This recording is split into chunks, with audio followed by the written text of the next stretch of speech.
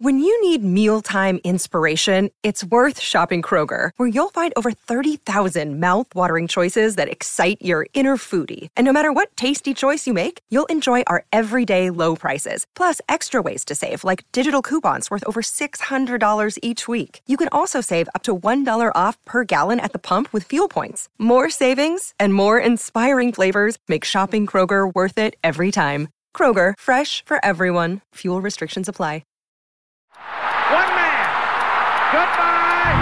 Hello, Heisman. 20, 25, 30, 35, 40, 45, 50, 45. There goes Davis. Oh, my God. Davis is going to run it all the way back. Auburn's going to win the football game. I give it back now to the 30. They're down to the 20. All the band is out on the field. He's going to go into the end zone.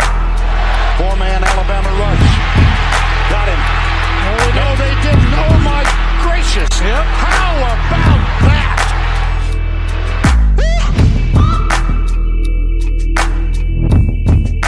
Welcome in, everybody, to the first annual 3Tech Award Show for the 2022 season.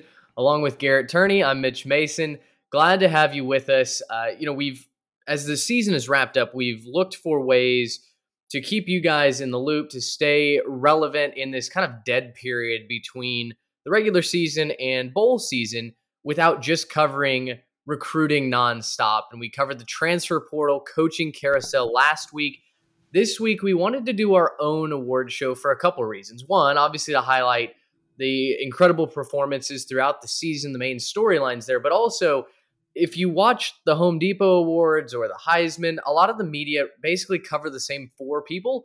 And that's just not really the case when you look around the scope of college football. So our award show really is going to be more diverse, really shine a light on excellence and top performances, which, speaking of which, Garrett, excellence, top performance, a couple of ways that you could describe our growing YouTube channel, which you've started, you've put that together. In case you don't know, Garrett created the YouTube channel for us, 3Tech Pod on YouTube, uploads the full episodes in video format, as well as clips, the highlights, the best segments from those for your viewing pleasure. Garrett, how much fun has that been to create for yourself? Well, let me tell you, it's been a blast getting to do this and to run the video and, being able to put out hopefully, some content that you guys enjoy on a week-to-week basis. Obviously we didn't start this podcast in a video format. We started just doing the audio. And then, part of the way through, we thought, hey, why don't we give it a try, right? Why don't we see what we can do? Maybe make some shorter videos that, those of you who maybe don't have enough time to sit down and watch the full pod every week, you can still catch some of the highlights or catch your favorite games. And you guys have seemed to like it. You guys have responded really well and, have done an awesome job clicking on those videos and helping kind of share that with us and showing us that that's what you guys want. I'm excited to see kind of what we can do to switch it up, maybe provide some variety, through the off season going into next season.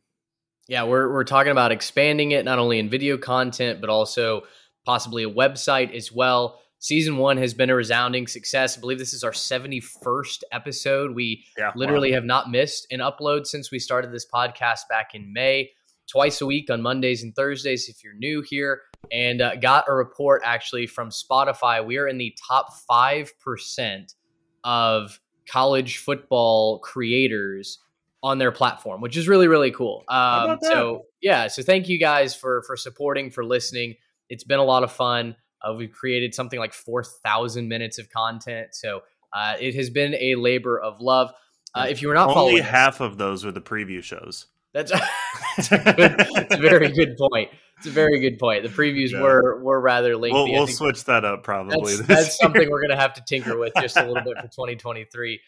If you are not already following us on our social media platforms, please do so. Instagram, Twitter, and of course, YouTube. It helps us continue to grow, get in front of more college football fans like yourself, and add to the family. Also, before we jump into news, shout out to 3Tech fan Michael. He won our year-long Pick'em, the spread option.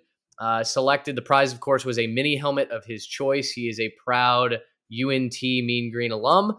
And so one Mean Green helmet has been actually the one, you can barely see it back here in my background, the black with the green Mean Green. That's a good one. on it has been shipped out to him just in time for Christmas. I really like that homecoming one that they made with the different eagle. That's the throwback. That one was clean. That has been Flying Worm. That has been an open tab in my browser for several months now. So yeah, I'll have to pull the trigger on that one soon for myself.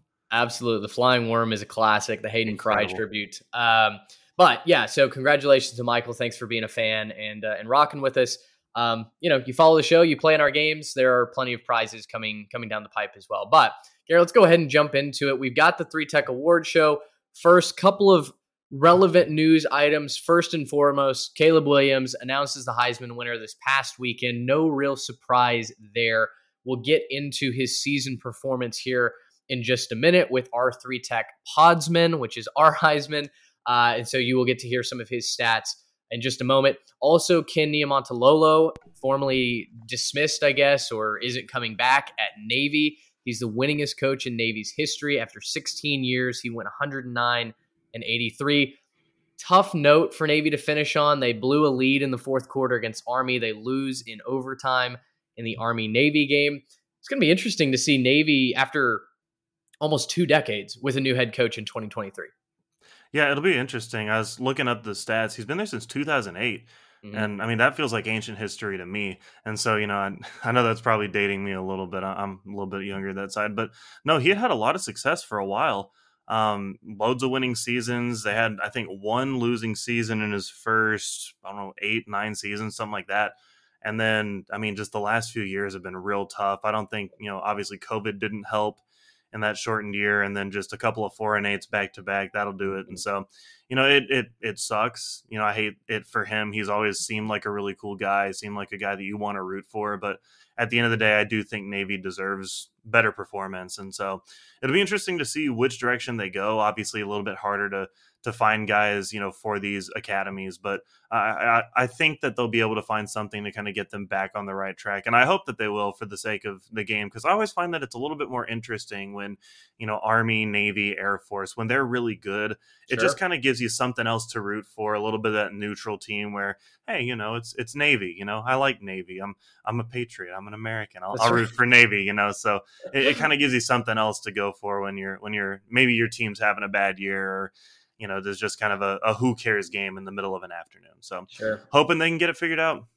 Well, we always, of course, salute the troops, no matter which branch. But yeah, with what Air Force has done over the last several years, what Jeff Monken has done at Army, Navy's fallen behind. And I think a change in leadership, while it's going to be weird, and I'm not exactly sure who fits there, to be quite honest. It's such a unique job posting, but probably the right decision for the Naval Academy. So, of course, stay tuned to our Twitter account for all the news. I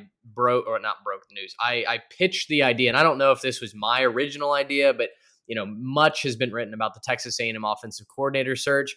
I wrote, hey, why not Seth Luttrell from UNT? Did a deep dive into the numbers, and he's got there have been some inconsistencies with his offense, but overall, I mean, a top 40 offense rushing and through the air. You combine that with a top 10 defense that A&M has most years, and I think you'd win a lot of games. So again, head over to our social media account to join in that. We'll obviously keep you posted on that decision when A&M makes it, and much more news around the country as well.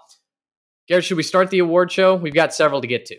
Yeah, let's do it. I'm excited. All right. Well, let's start with, of course, the premier award, the best overall player in college football, our 3 Tech Podsman, the Heisman. Our candidates, we selected 5, and these are not going to be the same ones that you saw in New York, because frankly, I was horrified at what the voters put in New York. So we do start with Caleb Williams, quarterback from USC, Ohio State quarterback CJ Stroud. We have also, at the 3 Tech Pod, invited Tennessee quarterback Hendon Hooker to the award show because, that should have been a no-brainer.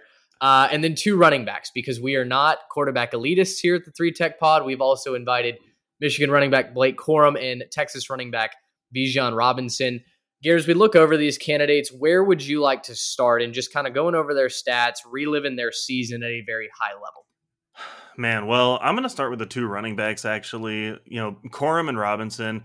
For me, I hate that the Heisman has kind of become this, quarterbacks only award. And I realized that just a couple years ago, a wide receiver won, but that's very much the exception, not the rule. It seems like, 80-90% of the guys invited are quarterbacks. And even when you invite a defensive player or a running back or something like that, it never really seems like they get a chance. So I want to start by highlighting two of the better running backs that college football has seen in a while. First off, I'm going to start with Bijan Robinson. The numbers on the year, 1,580 yards. He averaged 6.1 on the ground, 18 touchdowns. And then also something that I wasn't even, maybe aware of as much because I hadn't looked into it as much, finished with over 300 receiving yards and added a couple touchdowns there. Finishes with 20 total touchdowns from scrimmage, no fumbles either. A remarkable season for him. He was such a big part of what they wanted to do on offense in a year where, realistically, I don't think, and I think a lot of Texas fans would agree with me, they didn't get what they thought they were going to get at the quarterback position, not consistently at least. They had some great performances and some, head scratchers, right? And that's what happens when you have a younger quarterback sometimes. And also in a year where I think a lot of the receivers that they were expecting to produce really weren't there. And maybe that had something to do with the quarterback play, but I think Worthy had a worse year than I think a lot of Texas fans were hoping he would have. And so what happens? Bijan Robinson puts the team on his back and just handles it, right? He had a great season. He, a lot of times, seemed like he was the only thing that was going right. Him and Roschon Johnson, his backup, they're balling at times. And so I think, Bijan obviously should have been invited at the very least. Maybe out of 4, he might have been, number 5, barely 5th out. But, I do think he should have deserved at least more consideration than he got to be there. And then Blake Corum. Talk about a guy being the team's offense for so much of the year. Corum finishes with 1,463 yards, 5.9 average, 18 touchdowns as well for him. He had 8 games of 100-plus yards rushing and 243 against Maryland, which was a game that they did not win by as big a margin as they probably should have. I think, if I'm remembering correctly, that was their first real game against a team with a pulse or, anything close to like a full roster. And so he had a huge game there, kept him in that one, kept him in so many games this year. Obviously the injury against Illinois kind of maybe limited the numbers that he could have had to finish the year with. I think if he was able to finish the season, he probably would have gotten an invite to New York, but ifs, ands, and buts, we're not going to go there with it. At the end of the day, he was one of the more explosive players in college football. He was must watch when he was on the screen. And man, I just thought these two running backs had sensational seasons in a year where quarterbacks didn't necessarily step up to win and to show you that they were the guy. I think we talked about this a little bit. The quarterbacks didn't really prove to us this year that any of them deserved it more than the other one. Why not give a running back a chance, right? Why not give a running back that was the team's offense, that showed that he was that guy, that he could pull through in the clutch, especially a guy like Corum where they needed him in situations to win, and he did not fail to deliver for them all year long. So I'll save my musings on the Heisman, at least the extended edition, for another pod. But I think that these two guys deserved to be in the conversation, and honestly had a couple of incredible seasons that I sure won't be forgetting anytime soon. Yeah, I agree. It really has become the quarterback invitational up there in New York, and I don't think that's really what the award is supposed to be. Speaking of quarterbacks, though, and there were 3 of them that we invited, USC quarterback Caleb Williams had the most impressive total season, I think, over 4,000 yards, 66% pass completion percentage, 37 touchdowns, 4 interceptions. Ohio State's quarterback CJ Stroud, not as big of a season as I think a lot of people expected, including myself. Over 3,300 yards, a 66% pass completion, 37 touchdowns, 6 interceptions. So you look at the stats and you say, what are you talking about? That looks like a pretty good season to me. In the biggest moments, though, specifically against Michigan, right? Yeah. He really struggled. Or if it was windy or something. Yeah, well, listen, I'm not going to hold it against him for 40-mile-an-hour winds. But no, I'm just messing.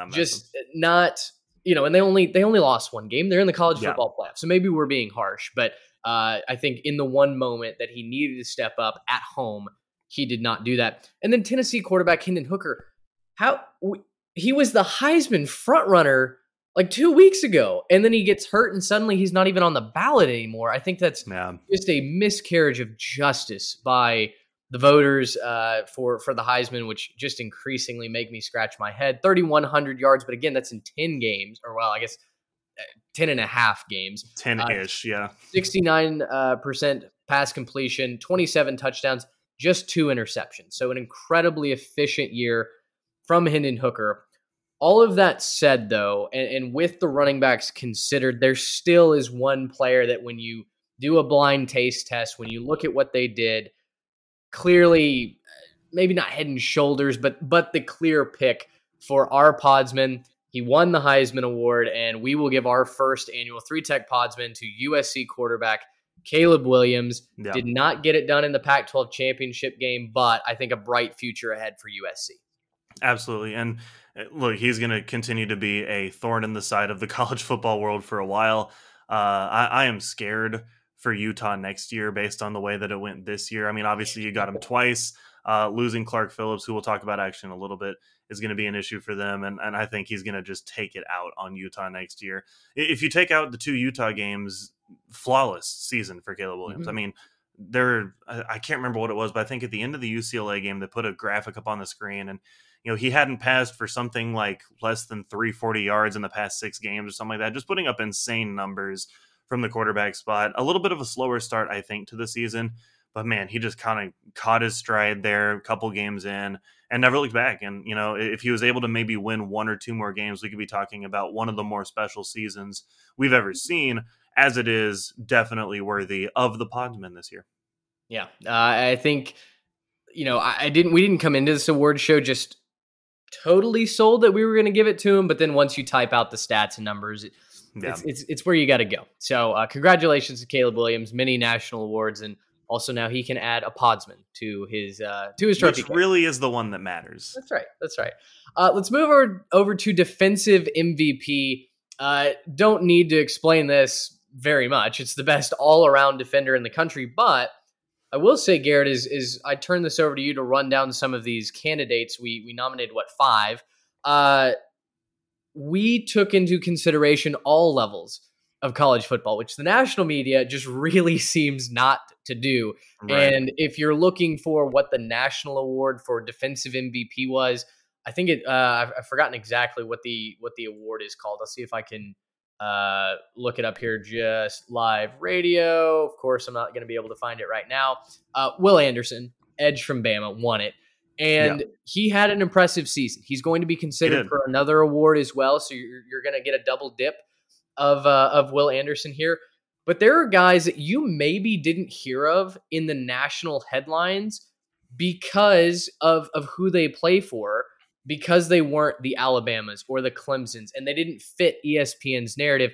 We want to give them full consideration because when you're putting up gaudy numbers like Nick Herbig or Jose Ramirez or Quinyon Mitchell or even Clark Phillips, like you talked about, you deserve consideration for the nation's highest award. So run us down our 5 finalists, starting with Bama edge Will Anderson. Yeah, for sure. So Will Anderson, obviously, you knew he was going to be here. We'll start with a team. Sometimes it feels like they just pick the best defensive players on the best teams because they don't want to do their research and they don't want to try to look through the 11 starters for all 130 teams. But anyways, we'll start with one of the best ones on one of the best teams, Will Anderson, 17 tackles for loss, 10 sacks, a pick 6. I mean, if you watch the guy play, he just jumps off the screen at you. Sure. He was one of the best players in the entire nation last year. Maybe in a year where there was a little bit more individual standout talent this year, he doesn't get as much notice or consideration, but still a fantastic year, one of the best defensive players in the country, and he's going to make an NFL team extremely happy in short order. You said Nick Herbig, obviously 15.5 tackles for loss, 11 sacks, 2 forced fumbles. He was incredible for Wisconsin. Obviously not the year they wanted in Wisconsin. Definitely not necessarily the results they went on the field, but it wasn't Nick's fault. He did his part, and he did a lot of good. Eastern Michigan edge, Jose Ramirez, 12 sacks, 19.5 tackles for loss, 63 total tackles, and 2 forced fumbles.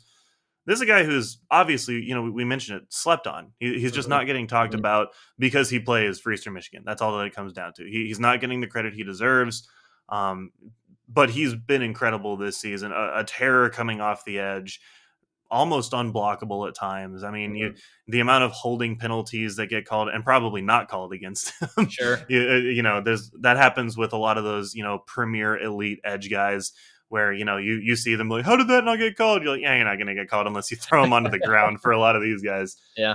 And then we're not going to just stay on the guys who are always there in the limelight, right? Let's stay on the guys who don't maybe necessarily get noticed all the time. Toledo corner Quinyon Mitchell, 20 pass breakups, 5 interceptions, 25 tackles. Fantastic cover, man. And the guy that I really wanted to highlight here, Clark Phillips III, the corner from Utah. Okay, 6 interceptions on the season, 2 touchdowns from that. I think he had a 3 interception game against Oregon State. 6 passes defended and 24 total tackles. Those don't look like massive numbers. Obviously, the interception number is great. Yeah. The touchdowns are great. But why didn't he have more pass breakups? Why didn't he have any more Nobody threw at him. Yeah. They just wouldn't throw at him the whole year. He's the definition of an island corner. I think he got Pro Football Focus's highest graded defender on the year. That might be a couple weeks out of date, but you look at even the way that, he'd play. The big play for me in my mind when I think about him was in the Pac-12 championship game against USC. They were, maybe 3rd and goal from the 3 or something like that, and they throw a real quick slant to Jordan Addison. That's the route that Addison wins against every corner in America, unless your name is Clark Phillips III. He got in the way of it. He broke at the right time, put a hand on the ball, batted it away, made them settle for 3, and that was where they went up 17-3. And then obviously Utah comes and storms back.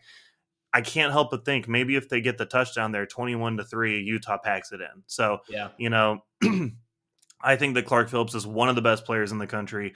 Another one of those going to make an NFL team very happy. I went through to kind of figure out what his target numbers were this year, and all I saw were, should the Bears target him in the draft? Should the Rams target him in the draft? Should the Cowboys target him in the draft? And it was just all these guys talking about how they should target him as one of their best draft picks. So he'll be off the board in quick order, but a fantastic display of defense from all these guys that we've seen. And really just one of them stood out amongst the rest. I don't know if you want to take him, Mitch. Yeah, I want to mention Toledo cornerback one more time, Quinyon Mitchell, just a sophomore. So the rest of these guys, seniors, draft eligible guys, Quinyon Mitchell, you may have never heard of him because he plays for Toledo, but just a sophomore, 20 passes defended. That is incredible. And then throw in 5 interceptions, 25 solo tackles. He had 40 total tackles. But the guy that we're going to give the defensive MVP to, another guy you may not have heard of, is edge from Eastern Michigan, Jose Ramirez. I looked at his tackle for loss numbers, 19.5 tackles for loss. That's good for 2nd in the country behind an edge from Liberty, who we'll talk about in just a little bit. 101 yards lost on his tackles, which is 2nd best in the country. Ridiculous. And again, you may have never heard of him because he plays up at the factory in Eastern Michigan. They went 8-4, though. It's not like they had a bad season. They're in the famous Idaho Potato Bowl against San Jose State. He's a senior, a guy that I'm really excited to see where he goes in the draft come April. And I'm excited when we start our draft coverage, which I think we will bring to the channel. Still determining when kind of what dosage we're going to bring that, but I'm really looking forward to some coverage there. I think he's a guy that I'm really curious to see where he goes in a lot of draft boards as we start putting these together. So I know that Will Anderson won this. And look, competition at Bama is far different than competition at Eastern Michigan. But when you look at the numbers that this senior was able to put on the field, this is why we want to give a highlight and a spotlight to these guys. 12 sacks, which was top 10 in the country. 2nd in the country in tackles for loss, 63 total tackles, plus he's forcing turnovers. Jose Ramirez is our first ever defensive MVP. But if you're a Will Anderson fan, you're looking for some sort of accolade, don't go anywhere. We'll talk about him more in just a little bit. Garrett, you put this list together. It's our Ted Lasso Award, Best Head Coach of the Year. We've got 5 nominees for this. Sonny Dykes from TCU, your boy Mike Elko from Duke, Lincoln Riley at USC, Jim Harbaugh at Michigan, and Willie Fritz at Tulane. Take it away, my friend. Yeah, no, so this one's just about, who comes in here and gets the most out of their team. We're not saying that guys like Ryan Day or Nick Saban aren't good coaches, but in years where they had things to overcome and they had, maybe challenges, which guy did the best job actually coaching his team? Starting off with Sonny Dykes, obviously first year at TCU, and, I don't know if you've been under a rock or don't know what happened, but TCU made the playoff and they made the 3 seed overall, despite the fact that they didn't end up winning their conference, which is, I think, an increasingly difficult thing to do is to not win your conference and still find a way into the playoff. They were just that good in their games. TCU, they finished 6th in scoring offense. They finished 58th in scoring defense. Obviously, the Big 12 plays a different style of football, and so you're going to naturally lend to a little bit higher scores in the Big 12. But one of the better strength of schedules, I think they had the best strength of record going into the playoff. They might have changed that after the championship games, but going into championship games, they had the hardest strength of record. Just fantastic job. And he got it done with players who maybe weren't as highly rated, maybe not necessarily as just raw athletic talent, but he got the most out of his guys like Max Duggan, Kendre Miller, getting the most out of these guys, Quentin Johnston as well, and turning these guys into names that we're going to be paying attention to when realistically these would be guys that probably get overlooked, maybe transfer guys at the end of the year. And realistically, these guys have put together a fantastic season. Going over to Duke with Mike Elko. Mike Elko did a fantastic job taking a Duke team that, they were bad, like really bad, grade A level bad for a few years there, and just kind of bringing a new energy to the team. I highlighted it off the front of the season. I thought he was going to come in there and win some games he shouldn't just off of his scheme. And wow, let me tell you, they sure did. Points per game, 34th, points against them, 37th. Again, in a heavily offensive ACC where, we talked about it going into the year. There were some quarterbacks and some players that we thought were going to explode when it came to just scoring. And obviously Duke, maybe not the elite expectations, the, elite results that the other teams on this list have, but man, they turned it around in year one under Mike Elko. A fantastic job that should not be overlooked by anybody. USC, we went with Lincoln Riley here for our third option.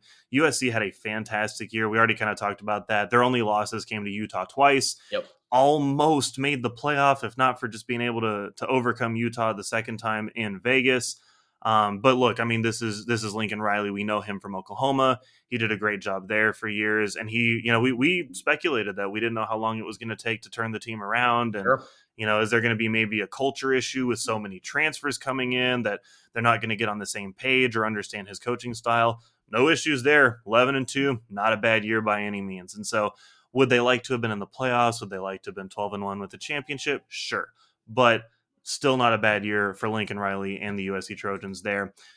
We picked Jim Harbaugh for our fourth option. Obviously, we know Michigan. They had their success last year and this year. Since being on the hot seat, this guy's lost 2 games.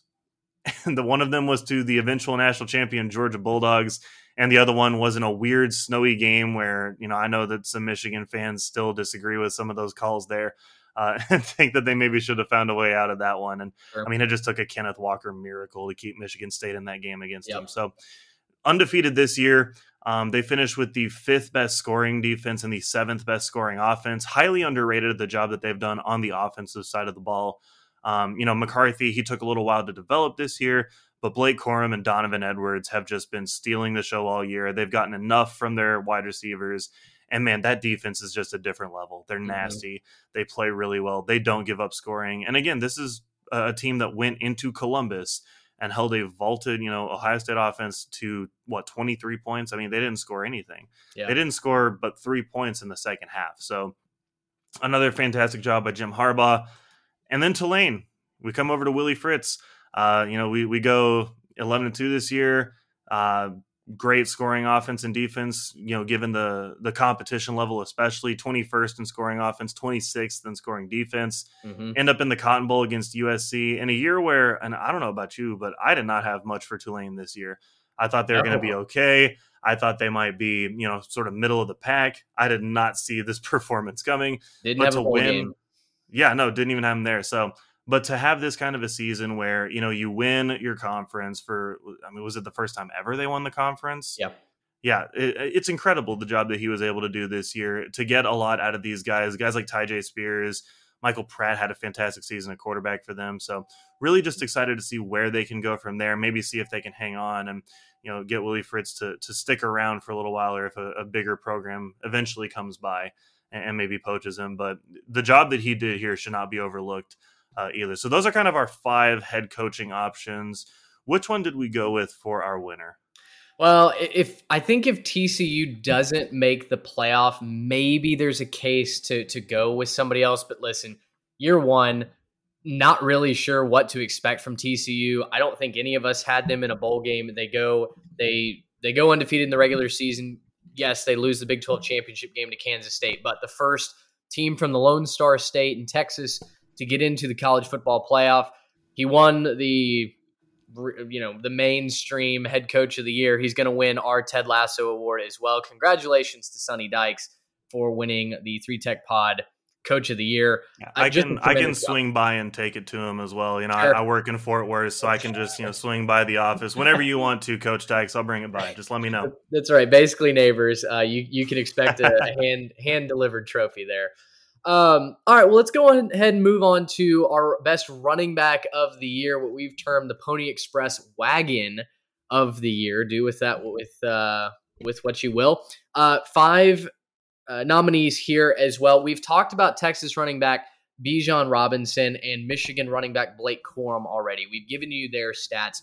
We'll loop them in here, but 3 other nominees that we have: Chase Brown at Illinois, who basically was the offense for the Fighting Illini; DeWayne McBride at UAB, who I just wrote about in our bowl preview for not the Cure Bowl, the Bahamas Bowl. Mm-hmm. I'm really excited to see him play. As of recording this pod, he's still playing in that bowl game. Hopefully, over 1,700 yards for the Blazers, and then Israel Abanaconda, which that's a name and a half. At Pitt, one of the most efficient runners as far as getting into the end zone this year on a per carry basis. Also, didn't have any fumbles in over 200 rushing attempts from the line of scrimmage. Out of those 3, which were you most impressed with as we went throughout this season? Well, man, I got to tell you what, Chase Brown was the offense for Illinois. He was the only thing that worked at times. He's the only thing they tried at times. I mean, they just said, hey, we're going to give it to the hot hand and we're going to keep Chase Brown going. I don't know where his, final total snap count came based on the plays that they ran, but he was up over 50% of the plays that they were running, midway to even to the later part of the season. So he was obviously very impressive. Abanaconda, he was the touchdown leader out of the running backs this year. He ends up with 20 touchdowns on the ground. I think he added 1 receiving as well. But as far as rushing touchdowns, he was incredible, a bright spot in an otherwise maybe disappointing year for Pitt. But I think the most impressive running back, maybe not even just in these 3, but I think accounting for the competition, DeWayne McBride is sensational. I mean, 1,700 yards. I think that was your yardage leader from the running backs. 7.4 a carry. I mean, ridiculous numbers to get 7.4 every time you're touching the rock. And no fumbles on 233 attempts. Yeah. To not fumble the football, to be the guy that, takes UAB to this level. I'm extremely impressed with the job that he did. But does he win our Pony Express wagon of the year? He doesn't. And because we couldn't give Bijan Robinson the Podsman, we're going to give him the Wagon of the Year award. Look, Bijan was the Texas offense, at least from a consistency standpoint. Yeah. If Texas wins 10 games this year, he's in New York. He was so incredibly impressive from an average carry standpoint, 6.1 a tote, 18 touchdowns. He adds 2 more in the receiving game as well, and to not fumble the football when he is the go-to man to move the chains for the Burnt Orange. I just think he was not criminally underappreciated because the media will always cover Texas, but as far as consideration for a national award, I looked at what he did and what he meant to Texas and thought, man, he should really get a little bit more love here. Love what DeWayne McBride did. I love what all these running backs did. And I think in maybe a different year, McBride probably follows the Jose Ramirez model where it's like, look, man, look at the stats. Look what he's done. Look how much he meant to his team. But all things considered, we know that Bijan Robinson might even be an early mid-first round pick. That's how much teams are going to value him. He is, I believe he finished as the 3rd leading rusher in Texas football history behind, Earl Campbell and Ricky Williams. I think actually swapped that order. But an all-time great to ever do it in college football. And we needed to give Bijan an award this year. So he'll get the Pony Express wagon of the year from the three technique. Yeah, well, and the big thing about it too is I think just what he was able to add in the receiving game. You know, today's running back, it's not just about running the football. It's not just about, get the rock and make something happen. To be able to catch the ball out of the backfield, make guys miss, wheel routes, angle routes, things like that, just to kind of give the offense a different dimension. I think that, man, I'm just so disappointed that, Texas wasn't able to do more around him to make them a little bit more competitive, right? You come in and you've got a younger quarterback who plenty of talent, but maybe struggles with consistency at times. So what do you want to do? Give him some high percentage throws to guys that are going to make guys miss, right? Give him a little shot out of the flat more time. And I don't think they used him enough in that way. I do think that they used him well. Obviously, I mean, he had an incredible year stats wise. And so obviously I'm not saying he had a bad year, but just a little bit more. I would like to see more to give them the ability to be a little bit more competitive in some of those games. And, it's really a shame that they weren't able to win some more games to highlight what he was able to do. And like you were saying, to get him a seat in New York. All right, well, let's go down to another quarterback-centric award, the That's My Quarterback, shout out Terrell Owens award. Best quarterback for a surprise team, right? So you're going to hear on a national scale about the CJ Strouds, the Caleb Williams. But Garrett, you mentioned in our group text as we were planning this, you wanted to highlight some of those other quarterbacks that weren't going to get a Heisman weren't going to get, the Walter Camp Award or anything like that, but still had amazing seasons. Run us through. We have 5 nominees for this as well, and kind of where you were thinking as we planned this award out.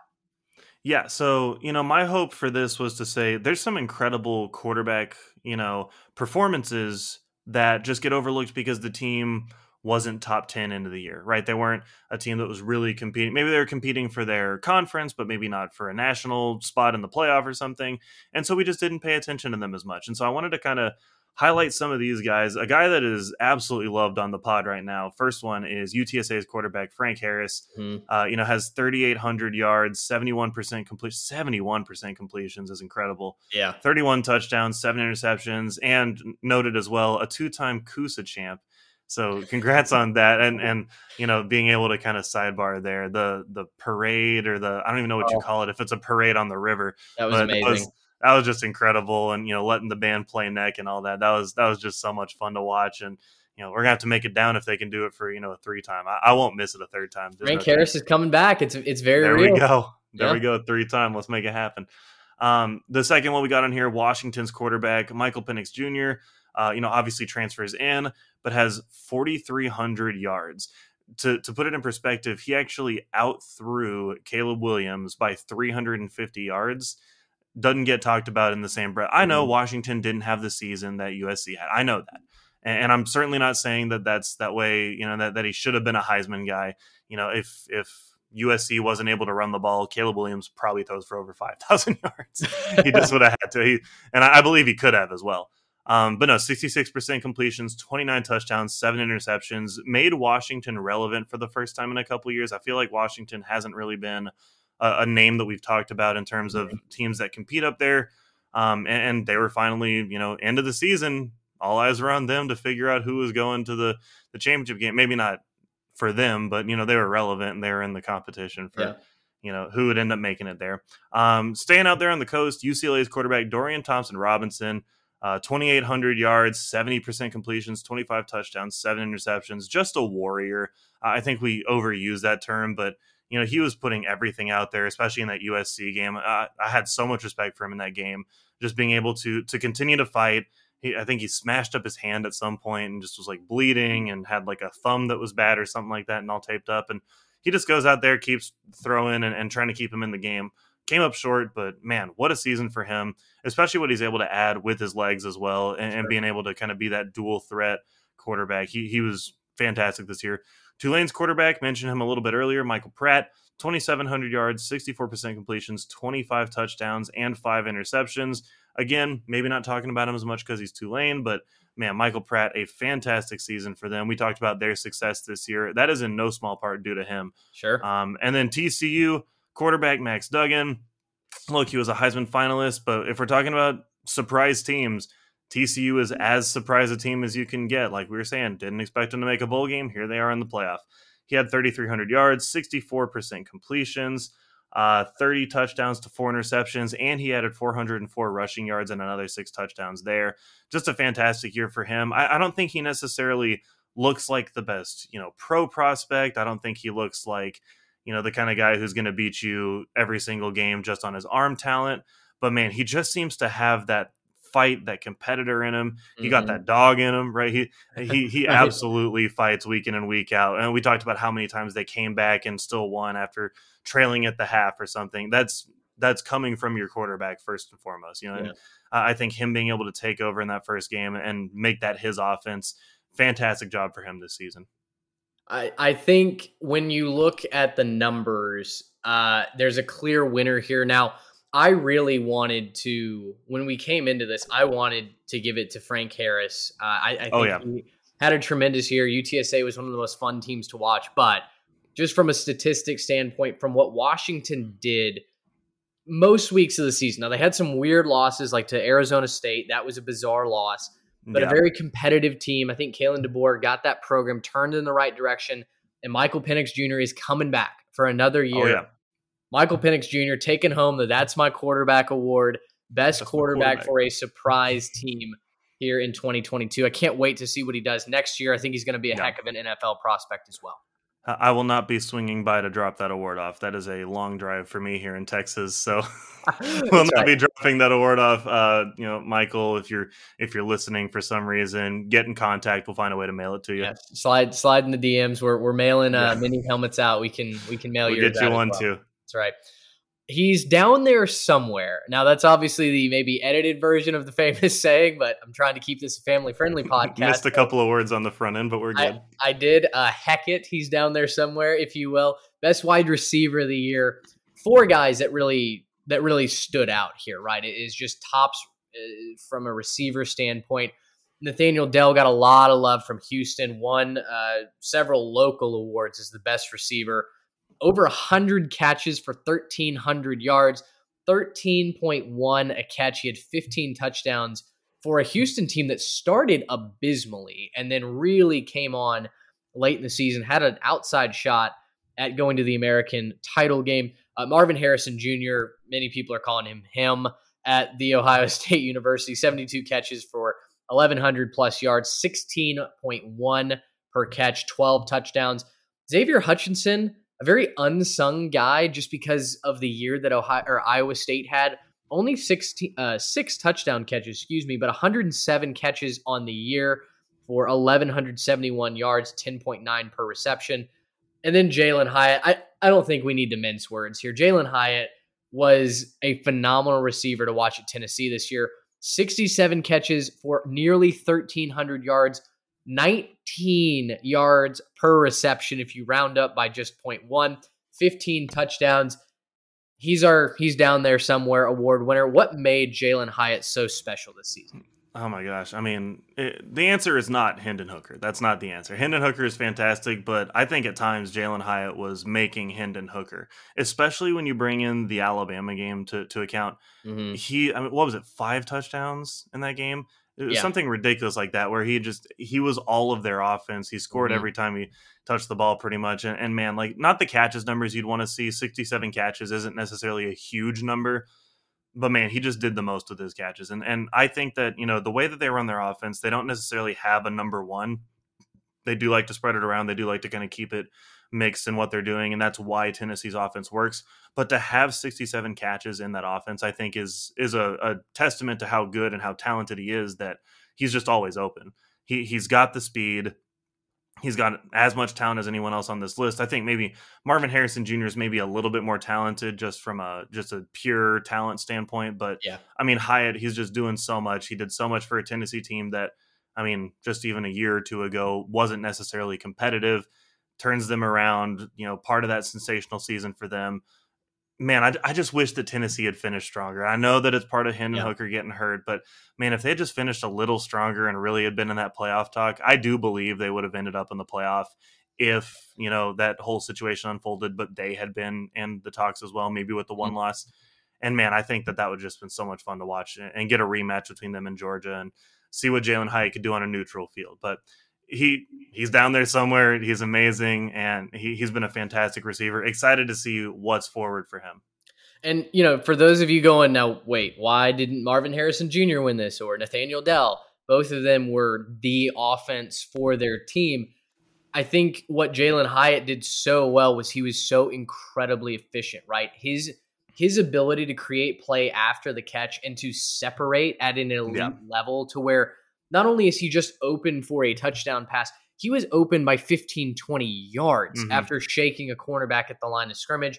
Now, Marvin Harrison Jr., maybe the human highlight reel, made some incredible catches. And we're not taking anything away from the season that he had. But to me, when you combine everything, route running, hands, the ability to make those special catches, and just overall efficiency, right? When you throw a pass, you're hoping your guy can go out, create a play that ultimately ends up in the end zone. That was Jalin Hyatt this season, and was really, really fun to watch him. Well, and Marvin Harrison Jr., he didn't necessarily win his team a game. I don't think that there's a moment where he said, "Wow, he took over the game." He was certainly fantastic at moments. There were moments where he was, one of the best players on the field.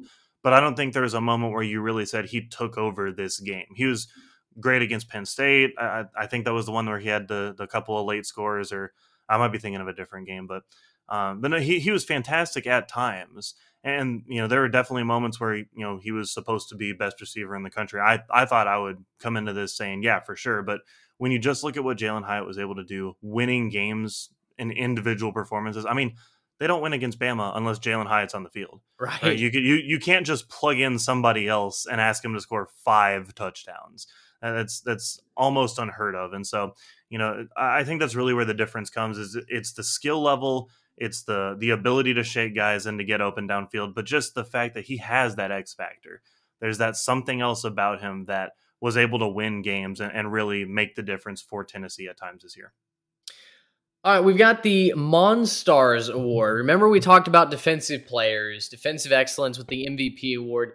This is an interesting one that, as I sat down and thought more about, all right, how can we also work defense in somewhat of a unique way?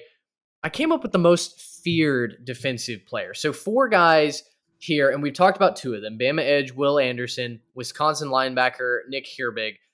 Also, Texas Tech edge Tyree Wilson, who had 14 tackles for loss, 7 sacks, forced a fumble.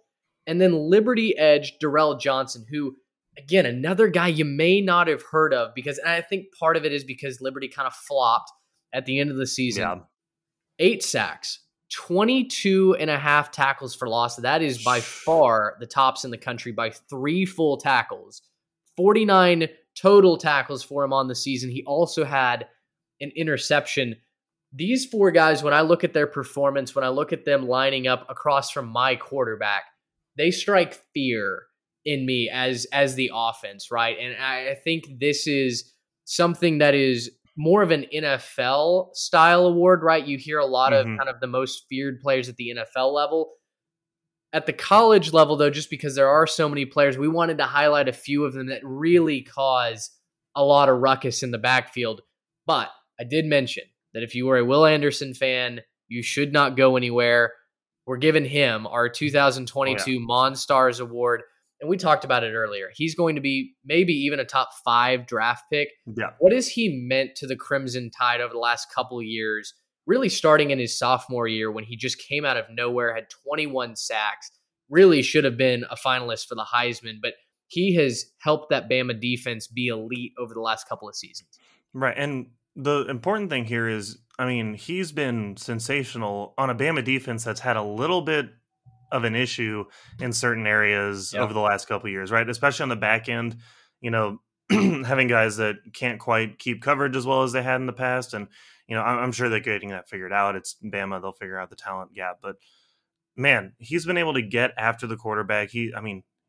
Will Anderson eats people. He's just terrifying. He's not the guy that I want to, go up against if I'm an offensive lineman.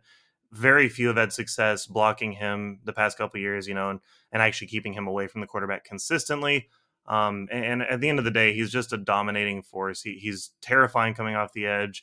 He affects quarterbacks not even just by the way that he's playing maybe play to play, but just seeing him coming off the edge, it makes you feel like your clock gets rushed a little bit, makes you feel like you got to get the ball out a little bit quicker. It's going to rush your decision making, and you're not going to be focusing on what the coverage does because you're thinking about getting away from the guy who's coming after you. And so, I think Will Anderson, clear choice here. The other three guys are fantastic. I mean, Darrell Johnson, obviously, with just ridiculous numbers. And I'm really curious to see where he goes in the draft. Or I don't know if he's draft eligible this year, but where he ends up eventually going in the draft when it's his time, and to see what kind of a difference he can make. But man, Will Anderson, he's that guy. If he's not a top 5 pick, I don't know. It'd have to be one of those, gas mask situations come out where, something completely irrelevant to his skill comes out, because he's a surefire top 5 pick in that regard. No doubt about it. I think he's gonna make. I think he's gonna make a lot of.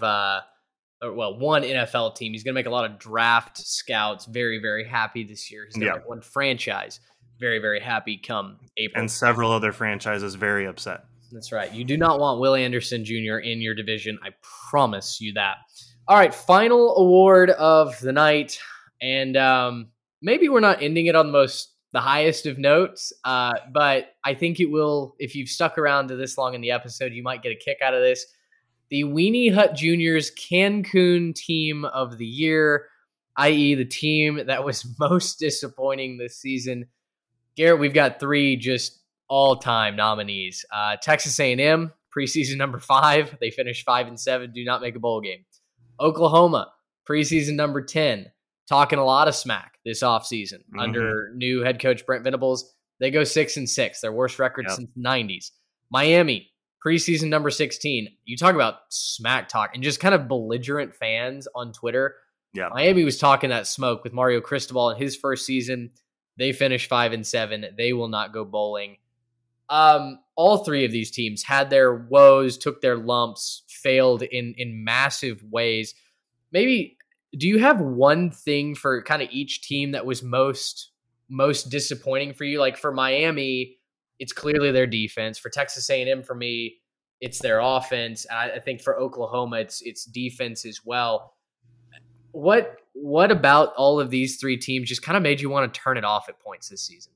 I think each of these 3 teams, you can boil it down to coaching. You can just boil it down to the fact that, I'll start with Miami, right? They bring in a new coach.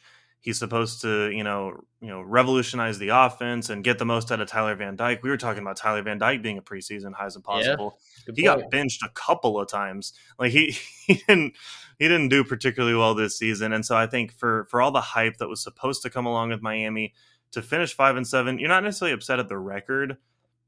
It's more the way they played and got to that record. I think that Miami fans should be upset about.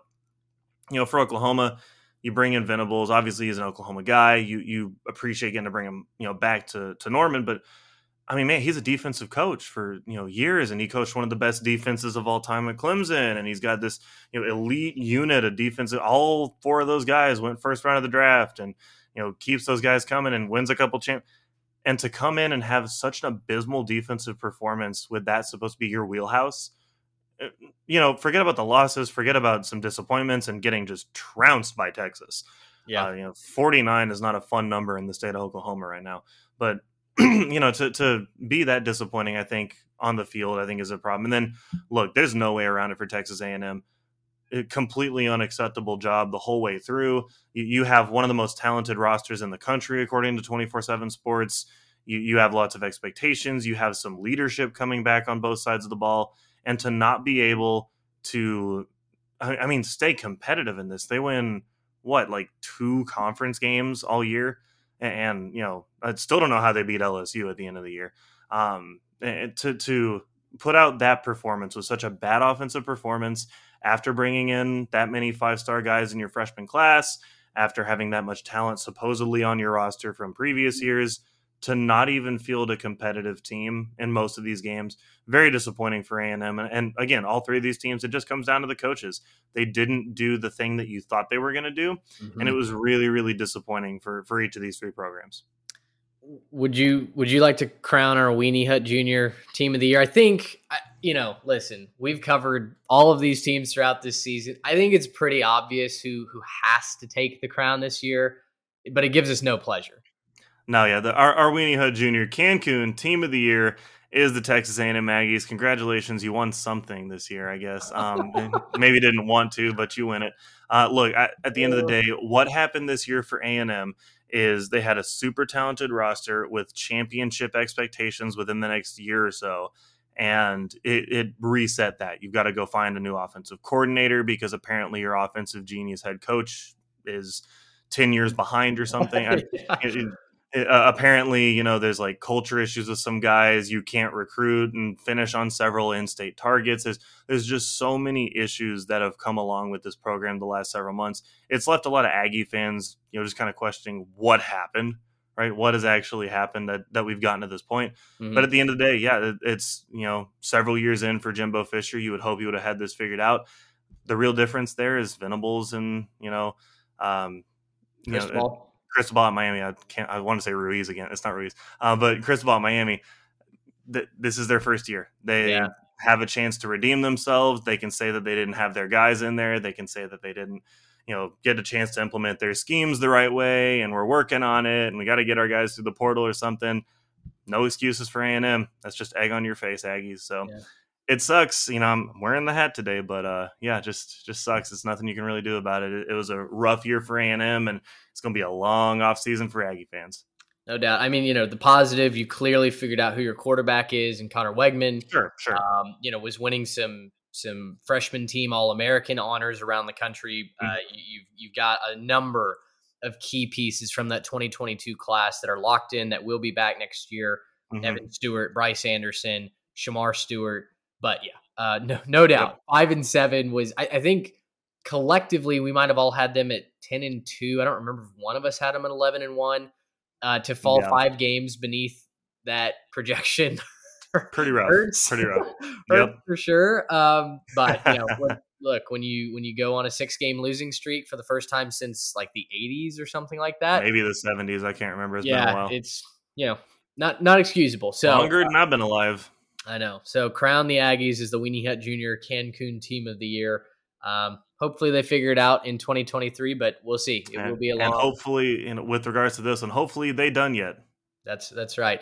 Well, that concludes the 3Tech Award Show, the first annual here in 2022. Certainly hope that you guys enjoyed our take on it, not just the same old, same old. We didn't have any repeat award winners, which, of course, if you tune in on, a Friday night to watch those awards, you're going to see the same 4 guys win multiple awards, which there's certainly merit to it, not taking away anything from that, but it also gets boring. And we want to, as a podcast that covers the entire sport of FBS college football and even some FCS, I guess when it's relevant to the show, we really want to highlight more guys than just the quarterback for USC, the quarterback or the edge rusher for Alabama, because that's what's more fun. That's what we care about, and that's what we hope that you care about as well. But if you would like to weigh in, if you have different guys that you would have picked for any of these awards, 3Tech Pod on Instagram, Twitter, you can drop a YouTube comment as well. We'd love to hear from you and continue to create content that best serves you guys. Up next for us is bowl previews. We've got a couple coming up on, I believe, Friday of this next week. So Thursday's episode, we will include some preliminary bowl talk. Head over to YouTube if you want game-by-game previews. We're going to be doing a preview for every single bowl game in video form, as well as posting the written previews over on Twitter. So we've got a lot of work to get to. A lot of recording sessions are coming, but we're doing it because you guys really seem to be enjoying the content. But Garrett, I mean, any final words? I think we can wrap it here. No, it's been a great season. It really was a fun, entertaining season. And again, part of just running through this list is seeing how many names we weren't even talking about at the beginning of the year. It's every year somebody else pops up, and I'm just excited that we got these guys this year. No doubt about it. For Garrett Turney, I'm Mitch Mason. Thanks so much for listening. Until next time, so long, everybody.